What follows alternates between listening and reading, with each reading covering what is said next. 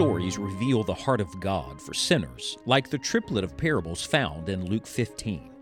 With the parables of the lost sheep, the lost coin, and the lost son, we see God's heart to bring sinners home to Himself.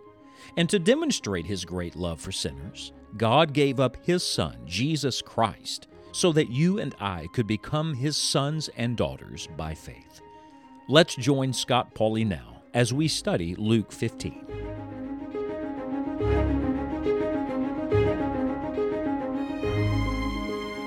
One of Satan's lies is that you've done too much. You've gone too far, too much time has elapsed, you could never get back to where you need to be. In fact, sometimes from the far country, we think of home as being so far away and God being so distant, and we believe Satan's lies that we can never get to where we need to be. Well, on your own, you can't. But I got good news for you. The Lord will accept you right where you are and bring you to where He wants you to be. Now look, it's not about you getting there. He will come to you. In this amazing story of the prodigal in Luke chapter number 15, when the boy came just like he was, the father came to him just where he was. You never get all the way back. No, the Father comes to where you are. You don't clean yourself up. The Father cleans you up. It's not about what you can do. It's about what God Himself can do when you come just like you are.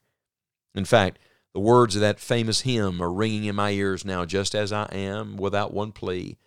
And that Thy blood was shed for me, and that Thou bidst me come to Thee, O Lamb of God. I come. Would you come home today just like you are? Now let's read from Luke chapter 15, beginning in verse 17. And when He came to Himself, He said, How many hired servants of my father's have bread enough and to spare, and I perish with hunger? I will arise and go to my father, and will say unto him, Father, I have sinned against heaven and before Thee, and am no more worthy to be called Thy son. Make me as one of Thy hired servants. And he arose and came to his father. But when he was yet a great way off, his father saw him, and had compassion, and ran, and fell on his neck, and kissed him. And the son said unto him, Father, I have sinned against heaven, and in Thy sight am no more worthy to be called Thy son. But the father said to his servants, Bring forth the best robe, and put it on him, and put a ring on his hand, and shoes on his feet, and bring hither the fatted calf, and kill it, and let us eat and be merry. For this my son was dead, and is alive again. He was lost, and is found. And they began to be merry. Do you see the beautiful steps, the beautiful stages here? First, this young man came to himself. May I just tell you, sometimes that's the hardest thing to do. Here's a picture of the repentant son, living in the far country and finally realizing what he's done. Oh, the miserable insanity of sin. That's why the Bible says he came to himself. There is an insanity to sin. You know why that is? Because sin, at its core, is a lie. It's a rejection of truth. And when you reject truth, you believe lies. When you say no to God, you start doing crazy things. Because that's what sin is. See, it's a rejection of light that brings only darkness. And so first, you have to come to yourself. Just acknowledge who you are and what you've done. Then he not only came to himself, he came to his father. Here's a picture of the confessing son, just confessing, just agreeing, I have sinned. Is it that simple? It's that simple. When you say about your sin what God says about your sin, God says that's enough.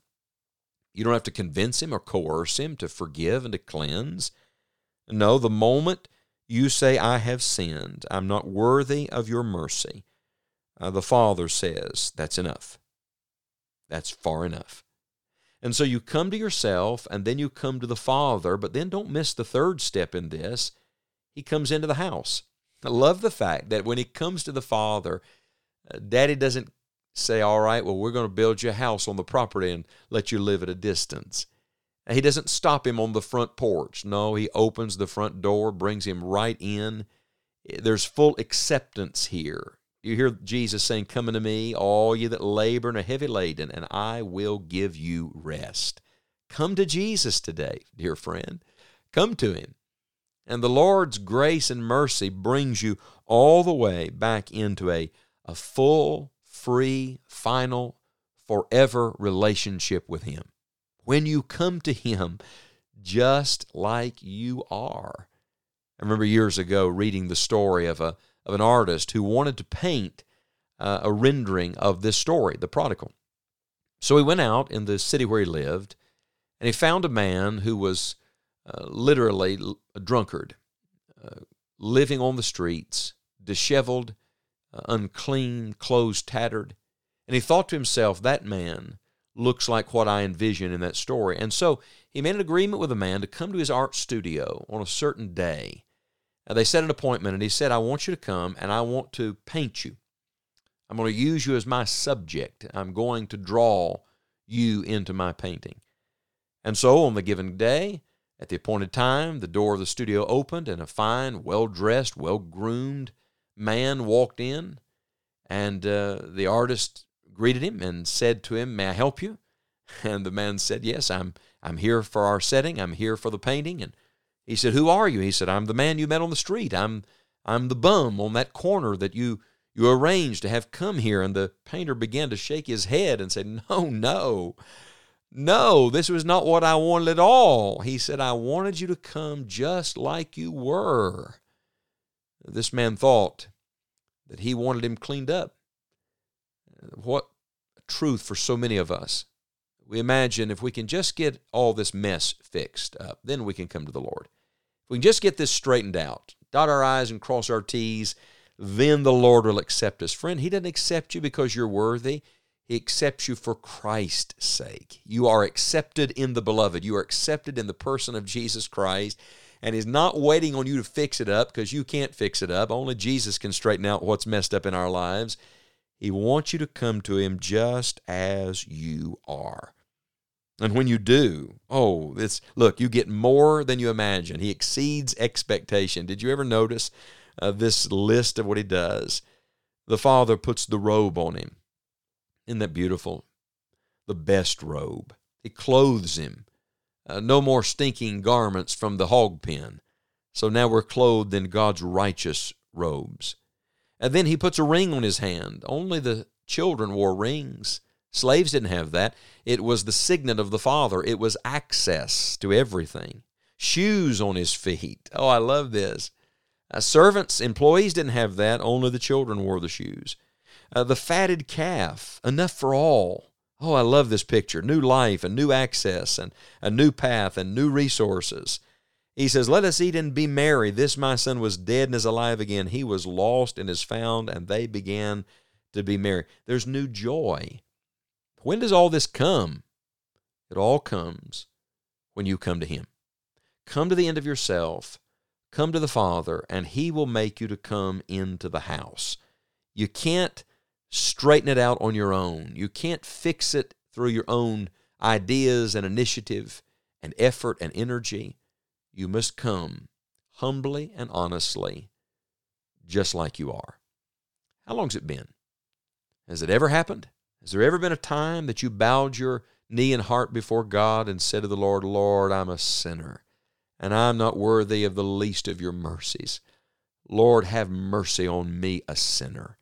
Friend, I tell you, if you'll come just that way today, Jesus will come to you.